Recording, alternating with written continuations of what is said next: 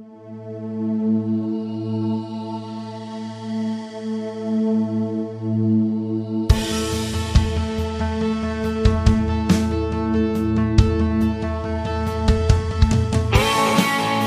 to the Westminster Effects Doxology Podcast. We explore popular practices, songs, and ideas of the modern church world in light of Sola Scriptura and Tota Scriptura.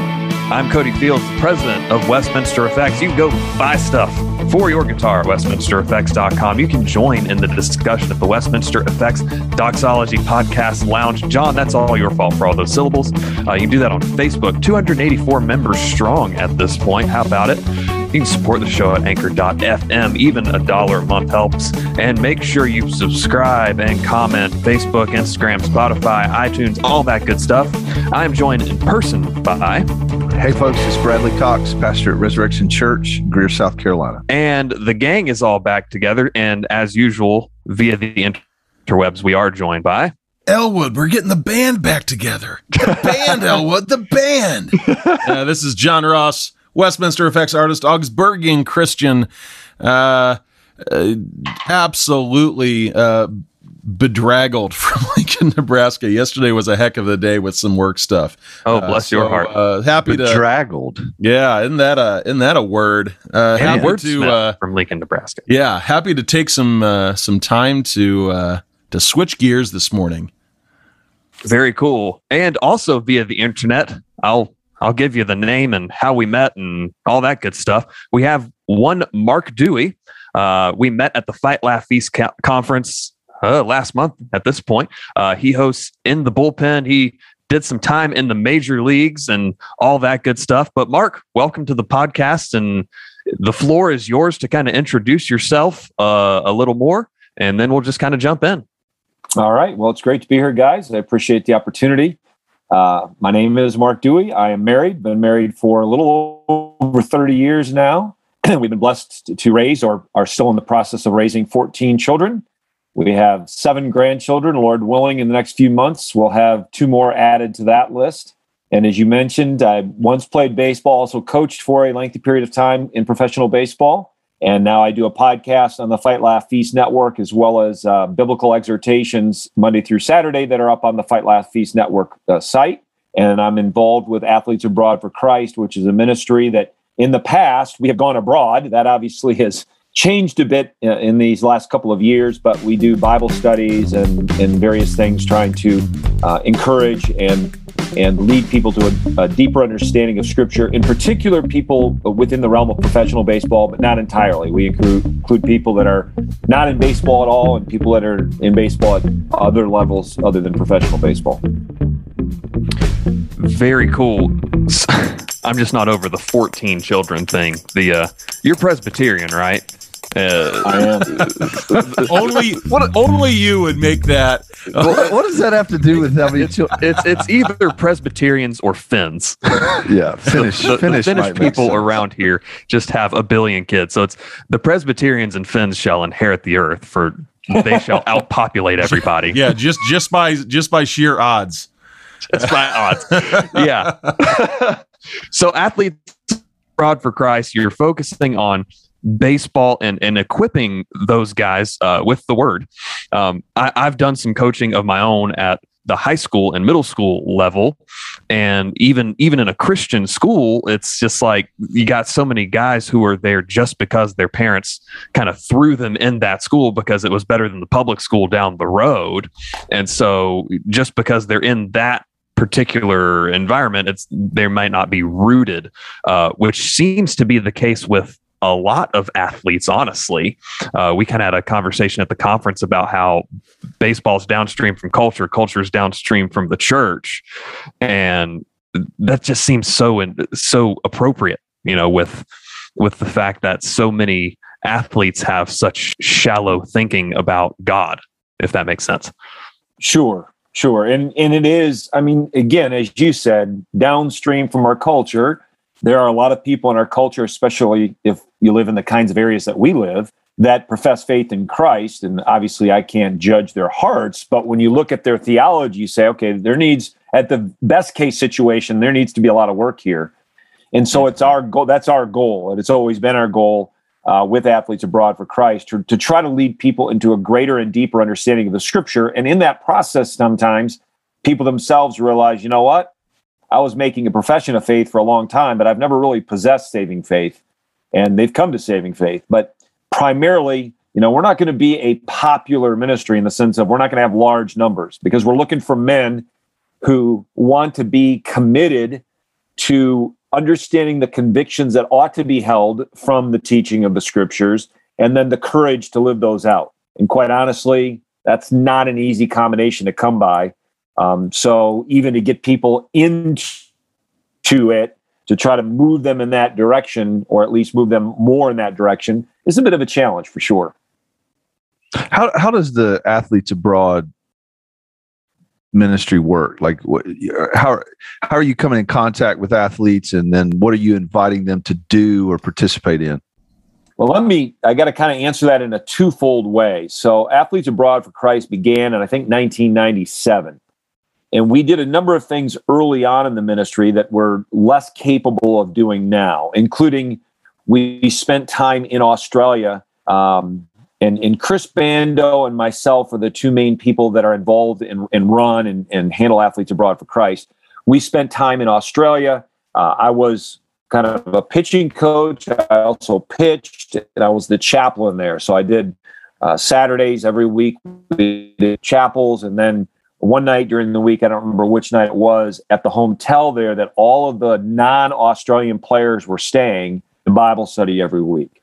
Chris Bando and I also worked in an independent league together. Same thing. I was kind of a pitching coach, pitcher, chaplain leader.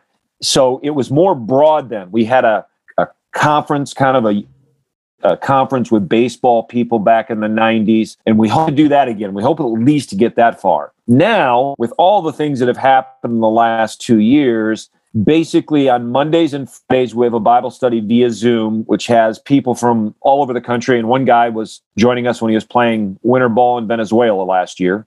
And then Chris Bando sends out a devotion, a biblical devotional every morning. And then my biblical exhortation, which is on the Fight Laugh Feast app, that goes out Monday through Saturdays. We're hoping again, matter of fact, I think I'll be heading to Dallas, Texas here in a couple of weeks. We're hoping again to get more involved face-to-face. That's been much more difficult the last couple of years, but we're hoping to move back in that direction. Gotcha.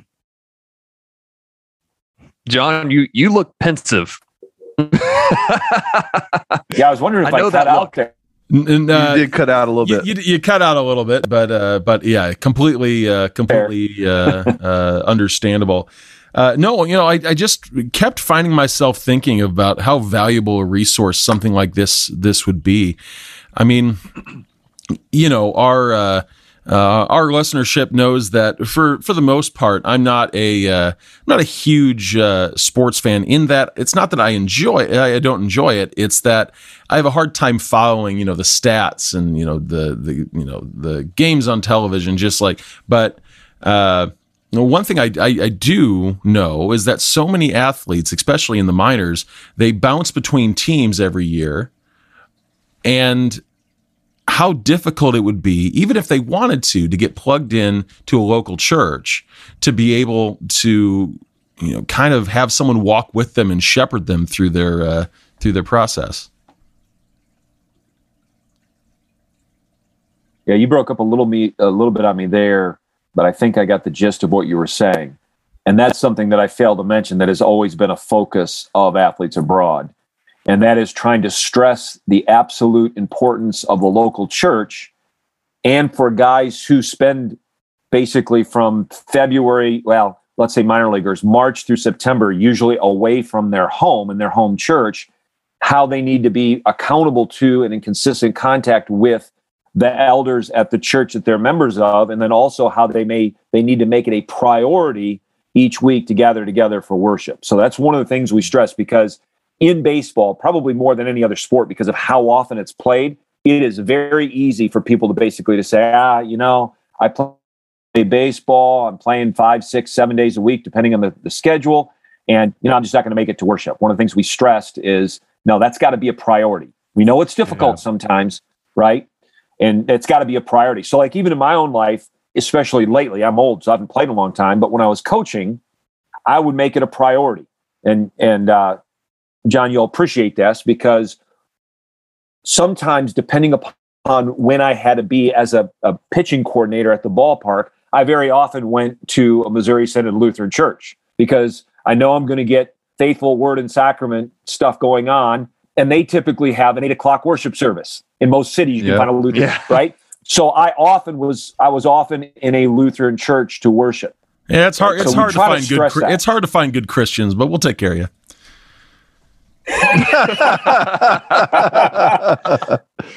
Oh man, that's great. Well, that's so good to hear too. I did the travel ball thing a long time ago before I reformed, before I figured out, oh yeah, I really do need to be here like all the time kind of thing. And I see so many, in the baseball world, and then of course in the church world, who just treat church attendance of, I don't feel like going today, it's rainy out, or we'll just stay at the lake today or whatever. And whether it's watching or just outright not caring, that's something I've been kind of burdened for here lately. I have a 12-year-old son who plays baseball. I won't call it travel ball because it's in the area. I guess technically it is, because it's not Little League. But here's the thing, and I grew up in Grand Rapids, Michigan area, okay, a highly Dutch Reformed area. I was brought up in the Lutheran Church. And I'm obviously not a Sabbatarian, or I would have never played professional baseball. I'd never coached in professional baseball. But I was just having this conversation the other day. When I was growing up, you were not going to have anything scheduled on Wednesday night or Sunday. Yeah, that's right. And the reason is because the people that were running the athletic program realized nobody's going to show up. Right. Now my son, every Sunday almost, they have games in the morning. Now he doesn't go. Yeah. But I just realized that, these travel ball leagues can schedule this because they know everybody's going to go play baseball instead of gathering for worship. And I live in an area in which the vast majority of people go to church, generally speaking. But boy, they'll pass that up. So, little Johnny, who's 11 years old, plays in some kind of a tournament on Sunday morning, hoping that Vanderbilt offers him a full ride or something. I'm not sure exactly what, but it really shows how much things have changed as it regards culturally, or at least in the culture of Christianity, broadly speaking. Things have changed from when I was growing up to now. Yeah. Oh, absolutely. Yeah. I think, go ahead. I think that, sorry, John. I think that gets into even your podcast and your messaging within that. It's not, and this is why I'm telling, our non-sports fans like Kyle, my circuit board layout guy, who just does not care about sports. And he's like, well, I guess I won't listen to this one. This is why you need to listen to this one, is it's all connected. It's not, In the Bullpen isn't just a baseball podcast. And those are fine. I think of, Buster Olney or John Boy or whatever. But this is explicitly baseball and Christian worldview. Right. And so kind of walk us through your mindset with that. Well, you talk about it. Well, first of all, it's a weekly podcast, whereas to baseball fan anyway, my podcast, which drops early Monday morning, might get them up to speed on something that happened Sunday if they weren't paying close attention. But I'm going to be way behind everybody else. So from just a purely pragmatic standpoint, it wouldn't make a whole lot of sense. But more important than that, I do believe that Jesus is Lord of all, that there's not a square inch that he hasn't stamped mine. And so therefore we can't look at anything, including baseball, and act as if it's somehow disconnected from the lordship of Christ. So I'm always looking for some kind of a theme or some kind of a thread to run through the podcast in which I'm covering baseball news, but I'm trying to do so in a way that connects somehow kind of an overall theme for that week's podcast, that week's episode, and tying it into scripture, the lordship of Christ, obedience, whatever it might be. And so I work through that during the course of the week. I'm following the news. I'm seeing what's going on. And I'm thinking, okay, what am I going to take that actually did happen in this past week? And how am I going to tie it together in a way that either encourages believers, rebukes believers, whatever it might be, to try to get a message bigger than baseball? And again, I thank God that we can enjoy baseball. It's a wonderful gift from him. But we need to understand it is a gift from him. Yeah. It ought to result in us thanking him, but it also, when we're to take every thought captive to the obedience of Christ, that would include how we watch and think about Major League Baseball. I mean, just like any gift, I mean, we need to be good stewards of it. I mean, it doesn't stop with just, finances or personal property or even relationships. But, when we start to think of our activities as something that we also need to be stewards of, man, I'm sure you've seen this, how drastically that can change our outlook and in our approach with how we address our hobbies and how we address even our interactions with others during that. Yeah, that's a fantastic thought to happen upon. Mark, when you think about, I love what you said about there's not one square inch that over which Christ isn't Lord. We live in a very individualistic society, and it to me as a pastor, it seems very hard at times to disciple people towards thinking of themselves as part of a whole. I'm part of a body. I need the body, and therefore I need to go to worship on the Lord's Day. I need to be accountable in a local church, and I understand the sort of pragmatic obstacles that being a professional athlete might present to that. But how do you find athletes? Are they different in the sense that, being a part of a team sport at least? I mean, not all athletes are in team sports, I understand, but being on a team, does that lend itself to teaching or opening their minds to the kingdom and what it means to be a part of the body of Christ? And are some of those things helped and buoyed and reinforced being a part of team sport? I mean, I'm just thinking like how you talked about taking baseball news and tying it in or letting it lead you to talk about things related to the gospel, the lordship of Christ. I don't know if that question makes sense, but hopefully it does. Okay. Well, the short answer is yes, but then extended, it's yes, but I do believe that it would have been more true in the past than it is today. And that brings us back to some of the things we've already discussed. Travel ball and showcase ball, even a game that's such a team sport like baseball, it has become much more individualized because it's about me marketing, showing my skills to get that college scholarship or to get drafted. And because we've had a whole generation of players that have grown up in that, it is much more difficult, even at the major league level, to have people that put team before self, right? We're all selfless anyway, so we all have to battle that. But like Craig Counsell, the manager for the Brewers, when I was working with the Brewers, and I don't think he probably came up with this terminology, but he would talk about the fact that there's a big difference between playing with one another and playing for one another. Yeah. Well, you're on this team. You don't have any choice if you play with those guys around you. The question is, are you playing for them? And I believe he's a very good manager. He's a very good leader of men. But I believe that instilling that is part of the reason why the Brewers have had so much success since he's been the manager. And again, he's not, I don't think, consciously trying to convey a Christian message, but he's doing so, right? Sure. Calvin said, we go back to the church. Calvin said there's a difference between a collection of like-minded individuals and a covenant community. Yep. Right? That's a difference of going to church with people and going to church for the glory of God and for one another.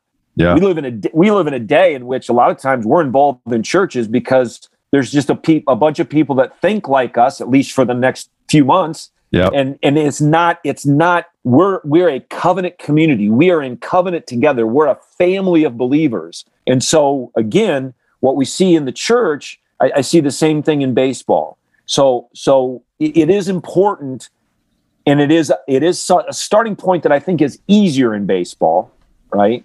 Yeah. But it is not as readily easily as it would have been, say, 20, 30 years ago. Have you seen an impact from name, image, likeness stuff at this point? Is that? I'm sorry. Say that again. I was wondering if you had seen any sort of I don't know impact from name, image, likeness, and how. I mean, I know you're talking about athletes already thinking individually about getting scholarships and whatnot, but there's something about college athletics that to me has felt so pure, and this seems to be, I don't know, but there's so many points of view on that subject. Yeah, and I've not spent a lot of time around college ball in the last decade or so. I agree with you. Like, even when I think back about my college ball, it is that level in which it seems that all of the good things come together more readily than at other levels for multiple reasons. I have not been around college baseball much to speak of in the last decade or so, so I'm not able to speak too much as to what's going on in that venue now. Yeah, with the name, image, likeness, and that kind of thing, and it kind of gets to some of the generational conversation gap that we're experiencing right now, right? Where, Mark, you talk about on your podcast, you're not a big fan of the bat flips and some of the showboating. I think the name, image, likeness stuff kind of goes hand in hand with a lot of that. Sure. And I think, being 34, I remember, who was it? Was it Carlos Gomez, I think it was, who got screamed at by Brian McCann all the way around the bases years ago. And McCann didn't let him touch home plate because he blocked it on this home run. And it was, and being a Braves fan, like, I'm just, losing my mind at a fight. And shout out to my mom, who loves herself a good baseball brawl, which I'm sure you could see that, Bradley, right? Sure. Like, that was 10 years ago.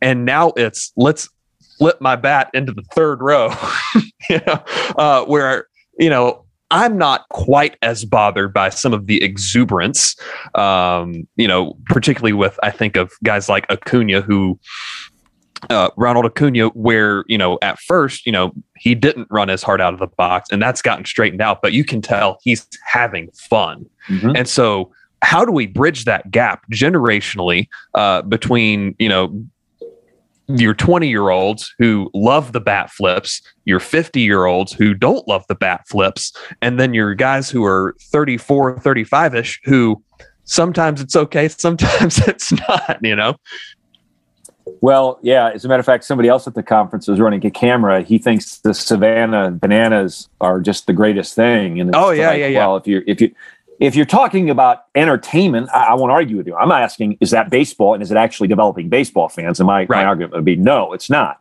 Now, a couple of things. First of all, Ronald Acuna Jr. is one of my favorite guys to watch. It was very sad that he went down with that injury this year. Couple things. I believe there's a big difference between passion and performance, or passion and excitement and trying to show somebody else up. Passion for what happened, and look at me, look at me, look at me. Secondly, I got one of the privileges I had when I was the assistant pitching coordinator and pitching coordinator with the Brewers is I made multiple trips to the Dominican Republic. I will always give Latino players more wiggle room than I will guys from the United States, because as a rule, they are far more passionate. They are far more expressive of their emotions. So two of my favorite pitchers I ever had when I was the assistant coordinator and coordinator with the Brewers were both Latino guys who had all sorts of fire in their belly. I love that. But I try to say, you're standing in the center of the diamond, and there are times in which that fire burns out of control. And even if you don't intend it, you're showing up other people. And even if you don't intend it, it may result in some of your own teammates getting hurt. So the issue is this, like I said one time, I think it was with Gabe Wrench, I was on his show. I said, if I was pitching when Jose Bautista did his famous bat flip when he hit the home run for the Blue Jays, I said, I would not have been upset about that bat flip, even though that kind of thing I don't like, because it was raw emotion, right? Right. Raw. Right. Now, if the next year I had been traded to the Blue Jays, and, of course, everybody in the clubhouse would be trying to start us to get in a fight in a friendly way because of what he did to me the year before, I would tell Jose Bautista that. But I would also say this, and this is, I think, the key about what it means to be a man, is you learn to control your passions and emotions when that's the right thing to do. Right now, we're saying, let them do whatever they want. Right. And so I would say it wouldn't have upset me for Jose Bautista to do the bat flip he did. I would hope, however, it never happened again, because that was a time where he just let go. Yeah. But after the fact, I would hope that he would say, you know what? I got to make sure if something like that happens again, I control myself. And again, I see a connection here. I see a connection with let them do whatever they want, let them express their emotions, let the kids play. And then we wonder why, when we feed that to them over and over and over again, why some of these same men go home and beat their wives or girlfriends or commit heinous stuff with women. I can't disconnect. Do what you want. Let the kids play. Let your emotions flow. Don't let anybody tell you can't do these things and then say, oh, but wait, over here, we got a different set of rules. I think they go together. That's so true. And there's that direct connection to the church again. Dang it, Mark.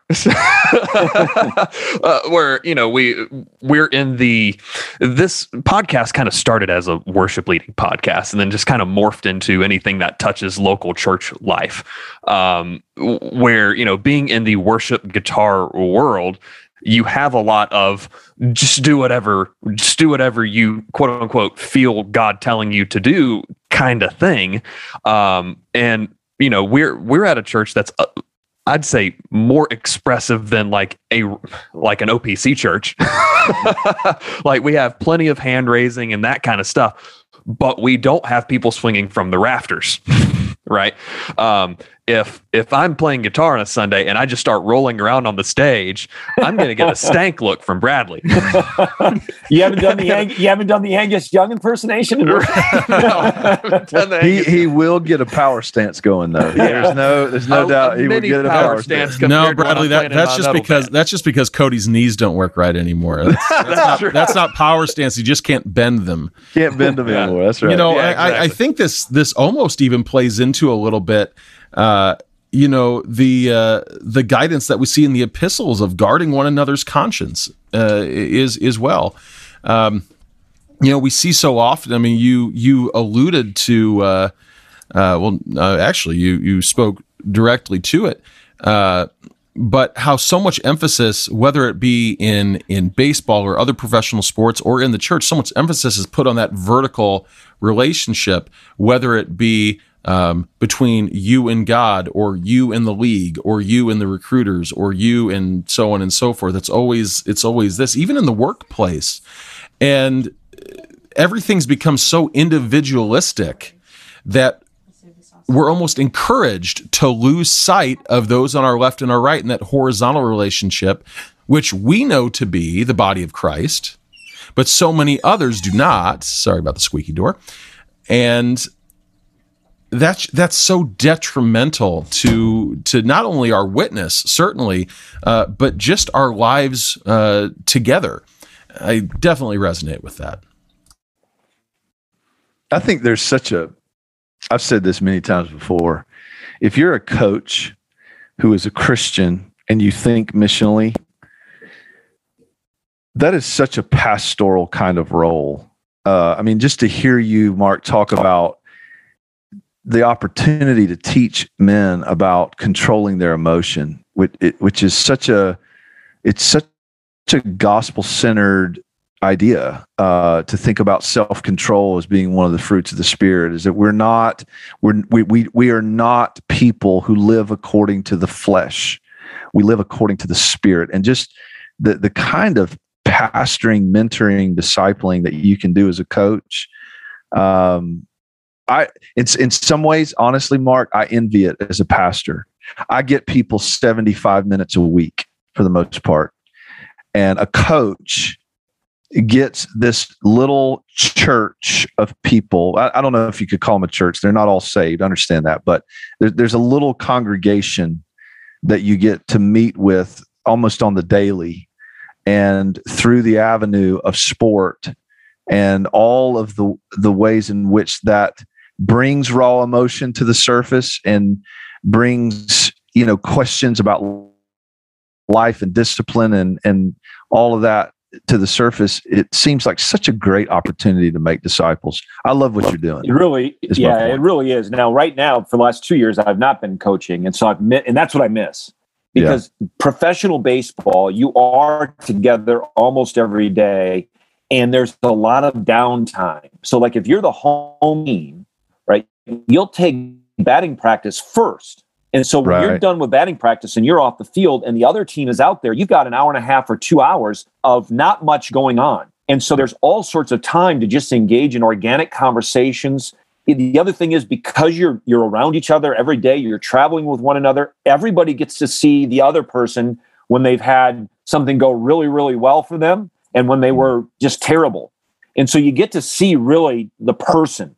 Yeah. And so whether it's believers or unbelievers, there are opportunities almost daily for conversations that can have tremendous benefit. And the other thing about baseball people that put on a uniform, they can be all over the spectrum of where they are: Christian, non-Christian, anti-Christian, Democrat, Republican, independent, whatever. But there's something about people that put on a uniform every day and go to work as a baseball player that you can have good conversations with people, even when they are on the total opposite end of the spectrum of you, whether that's from a Christian's perspective, a political perspective, whatever it might be. And it really is. It's a, I would say the military might be the one other place that would be like it or better than it. But baseball, in the way that it's set up professionally, it's a wonderful avenue to encourage believers and to be a testimony, very clear testimony to the unbelievers. And I found in my there's that shared identity. Yes. There's that shared identity. It's like, we're both wearing stripes. We're equal in each other's eyes, right? And so when you approach a situation or a conversation or a topic with that sort of equity with one another, it breaks down so many barriers, regardless of topic. I mean, we talked about this a week ago or 2 weeks ago on the show on how music is a very personal thing. Someone's athletic performance is a very personal thing. Someone's faith is a very personal thing. And having hard conversations about personal things are hard. But when you have that shared identity, whether it be the identity of the people of Christ within the local church, whether it be on a team, whether it be in a platoon or a squadron, you can definitely see those parallels play themselves out. Good stuff. Shall we move on to the Inquisition then? Sure. He liked that. Yeah. Since this is via the internet, I think I'm okay. Just don't open your door. You'll see a guy in a red hat.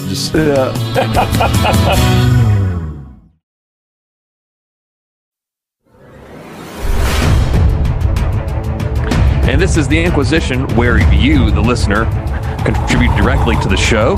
You ask us questions, we answer them on the fly, and you submit those questions via a weekly post in the Westminster Effects Doxology Podcast Lounge. And as is tradition, we start with Brian Morris, who says, "It seems like there's a high concentration of Christians in Major League Baseball. What does the life of a Christian look like during the baseball season?" We talked a little bit about this, but he says church attendance, evangelism, discipleship, etc. And then one Pam Fields, that's my mom, so shout out to Madre, says, "In addition, what's the biggest challenge or temptation that faces Major League Baseball players?" So on the first question, there are a number of things that take place within the game. So for instance, since I believe the 60s, there's been an organization that is known as Baseball Chapel. And it has had access into clubhouses, and they've done Bible studies and the like, unlike anything else. As a matter of fact, a group of guys like Mike Piazza and some others started a Catholics for Christ kind of thing. But basically, for the last 50 or so years, Baseball Chapel has had access to go into the clubhouse, to have a chapel service on Sunday mornings. Some will do it on Saturday nights or Saturday afternoons. And there have been other ministries that lead Bible studies and the like to minister to the people that are in professional baseball. One of the downfalls of that is that so many guys think that going down in their flip-flops and their shorts for a 20-minute chapel service on Saturday night or Sunday is gathering for worship. They kind of see that as their church during the season. That's a challenge. I always had a hard time when Christians would say, well, it's just too hard to get to worship on Sunday, given our schedule. I said, well, I grant you that it's harder than when we don't have our schedule. But it's funny to me how if we're in Miami to play at a really nice golf course, you'll get up at 5 o'clock in the morning to go out and golf before you go to the ballpark later that afternoon. So if you've got the time and the ability to do that, you surely have the time and the ability to gather for worship. Now, go ahead and remind me again of what your mother's question was. What's the biggest challenge or temptation big league ball players face? I would say the biggest is nobody really understands what it's like to live my lifestyle. And that's another reason why I'm going to gather for Bible studies and chapel services with a bunch of guys that do know what I'm going through. Or in some of the cases, the Bible studies, let's say during spring training, it's the men and their wives. And we all understand one another. Nobody out there really knows what we have to go through. And I will grant you, it can be very, very difficult, right? So if you're playing for the Oakland A's and the trade deadline is approaching, and on July 31st, you get traded to the New York Yankees, okay? The A's and the Yankees don't say, hey, take your time getting here to New York. They get you on a plane and get you to New York. Well, if your wife and 4 children are in Oakland, what are they going to do? Right? There's a lot there. I get that. But the biggest challenge, in my opinion, is this idea that the body of Christ can't identify with us because of what we do.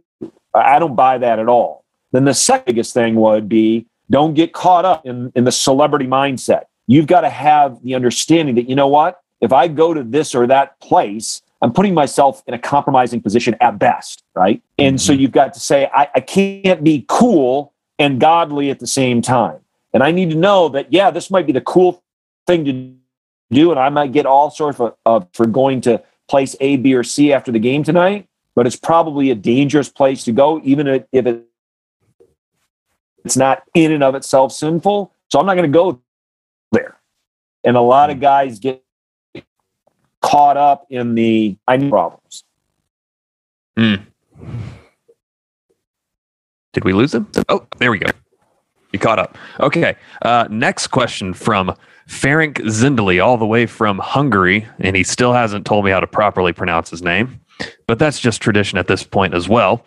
And I think this is kind of a pertinent question with us being both in the Bible Belt and in College Football Central. And he asks, are sports idolatry?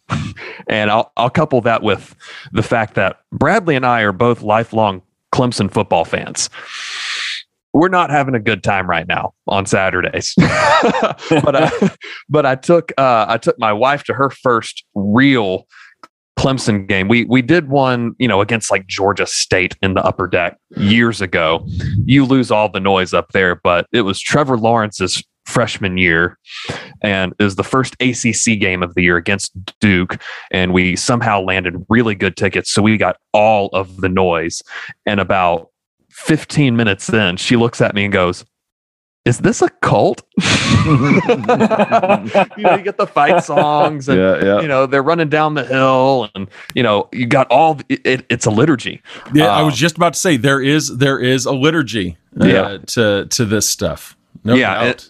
And so Ferenc asks, are sports idolatry? And I think, yes, they can be, but go ahead. I think the step to take it there might be easier than with other things.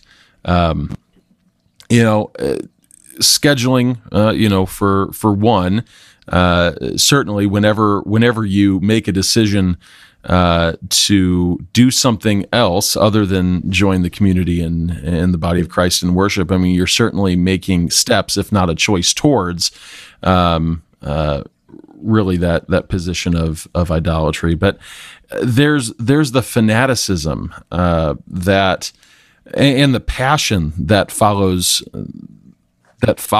these these sports fans that I live in Nebraska, right? And so I live in Lincoln. I'm a 5-minute drive from Memorial Stadium where the Cornhuskers play. They've not had a good ride. We'll say it that way.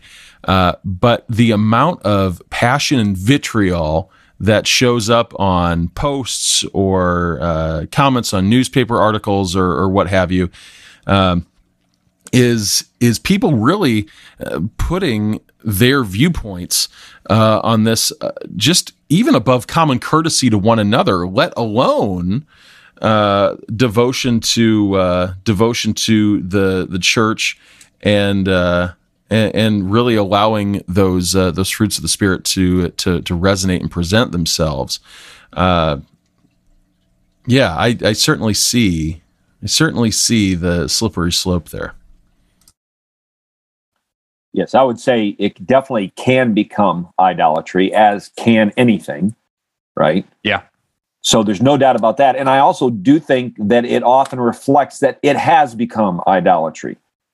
And again, if I'm you guys and I'm a lifelong Clemson football fan and they have a horrendous year this year, I'm not going to become an Alabama football fan, right? Because I'm devoted to Clemson. But then you look at people who have spent 10 or 15 years in a particular church as members of a particular church, and something happens that they don't like or isn't very enjoyable, and how quickly are they then to abandon that church and go to another one? So you can see that we have greater devotion to our college football team or our Major League Baseball team than we do to the Church of Jesus Christ. Oh, we talk about the church broadly, right? Oh yeah, I'm devoted to the church, Christendom kind of broadly. But what about the elders who have poured their lives into my soul the last 10 or 15 years, and now something happens, not that they're being heretical, not that they're guilty of sin or anything like that, but that I don't like. What do? I just see ya. I'm going somewhere else. Don't drop microphones. They're expensive. I might start swinging from chandeliers now. Keep talking about that, but I mean that's absolutely right. I would say transparently that that is the most difficult thing about being an elder pastor to me, is that people, like Cody mentioned, we're in the Bible Belt, and I could throw a rock and hit 10 churches from my church parking lot. And so if something happens they don't like, or another church scratches an itch that we're not scratching, they switch churches like they would restaurants. And the food's better over here, so I'm going to go over there. And it's not to say that I don't think some preference matters when it comes to where you're rooted in a local church, but to prioritize that over our sense of being rooted and connected and accountable, all these things that we've been talking about this entire podcast, to try to lead professional baseball players to think more deeply about being connected and rooted in a local church or gathering with believers for worship, not just showing up in flip-flops for a chapel before a game. That's right. And I think COVID has helped us at least ask some better questions about what it means to be the church gathered, what it means to be connected, because we had that, at least in part, taken away from us for a period of time. We could not physically gather. And so I agree with you. I think that's a big thing. I'm going to have to go, but I wanted to ask Mark a question that I'll add to the Inquisition if I can. By all means. So this is so non-spiritual, Mark. This is a totally non-spiritual question. I was watching a Braves game not that long ago, and I don't remember who the pitcher was. I don't even remember who the Braves were playing, but Freddie Freeman was up to bat. And apparently the night before, the other team had hit, or Braves had hit some guy on the team they're playing. And the pitcher, he throws one, obviously throws it at Freddie. He misses him, goes behind his back, hits the backstop, and Freddie just kind of looks, and the announcers are going, oh, here it is, whatever. And the very next pitch, he throws it at Freddie and hits him right in the ribs. Now, Freddie handled it like a true gentleman. They threw the pitcher out, and there wasn't a bench clear or anything, but there was jawing going on. Like, I've always been so fascinated about that sort of unwritten rule that a pitcher hits a guy, then at some point there's going to be reciprocation. There almost has to be, right? Like, what's your perspective on that as a former major league pitcher and coach? Well, I'll try to make this as brief as possible since you have to go. Okay. There are times in which that's what's expected. And I personally believe that it ought to happen. I had a situation when I was playing with the Pirates. The Cubs did something to us. I don't remember what it was. And Mark Grace led off the next inning. And our pitcher was a younger pitcher, so he was a little bit amped. And he threw one pitch up and in that missed him. Then he threw a pitch behind him that missed him. And Mark Grace just looked out and said, "Would you just hit me and get it over with?" Because he understood that. But now going back to we had a conference in the 90s between Chicago and Milwaukee. It was all baseball people. Jerry Manuel, who was the manager of the White Sox at the time, was there. And then a bunch of us, some were still playing, some were still coaching, some were out. But all of us had professional baseball. David Nilsson, who's an Australian who played for the Brewers for many years, he dropped the question, is it all right for a Christian to intentionally hit another batter? Every one of us in that room said, well, of course it is. If it's not done out of revenge, right? It's like a parent disciplining his child. You're not doing it out of revenge. It's not personal. You're telling this person that's not how this game is supposed to be played. Not trying to hurt them.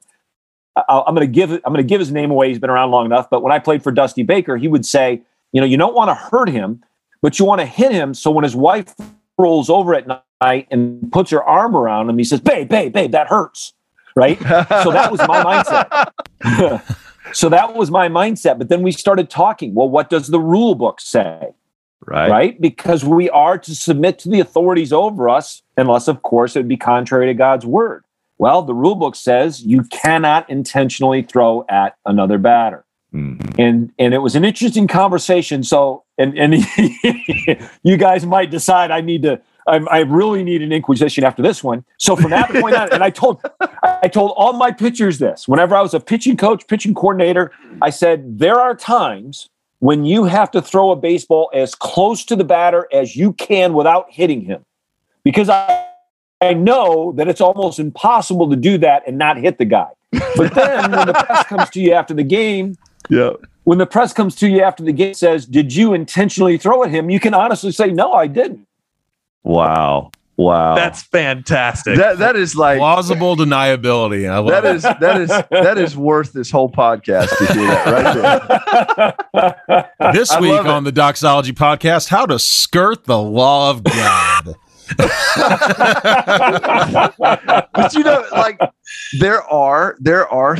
this is great because there are so many things in life that we're facing even now that are nuanced, and they're not necessarily black and white, and we want to root our thinking in Scripture. We want to root our thinking in God's word, and God's word may not be explicit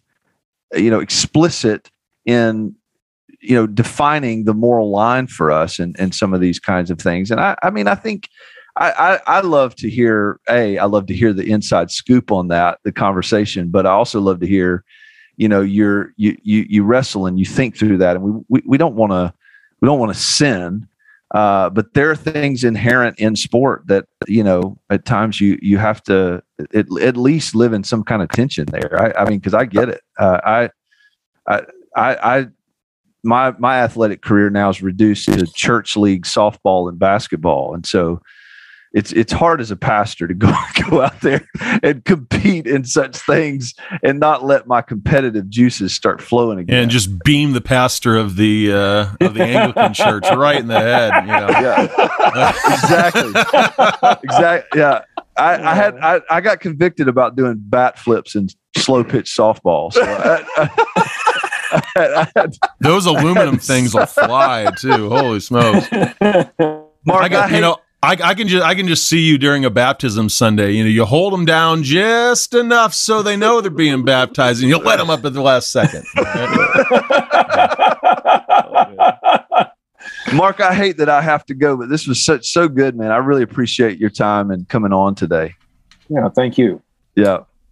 Yeah, I mean, we'll just end it there. I mean, that's a good note to end on. So, Mark, let us know where people can find you, find your podcast and your ministry and all that good stuff. Well, the podcast and the biblical exhortations are on the Fight, Laugh, Feast Network. So it's flfnetwork.com. You can get the app and you can look at those. Podcast drops every Monday morning. Up and Ready, which is the biblical exhortation, drops Mondays through Saturdays in the evening. The ministry, you could go to athletesabroadforchrist.org. Now, our website's under some updating of things, but you'll still get the gist of what we're about at athletesabroadforchrist.org. Very cool. Hey, and real quick, Cody, I want to point out something that I pointed out before recording that I just find is neat. And Mark, you played for my hometown farm team when I was a kid, the Clinton Giants over in Iowa, and I found that as a cool connection.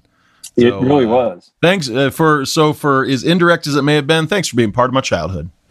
Yeah, absolutely. And also thanks for being gracious when I point out that it was part of my childhood.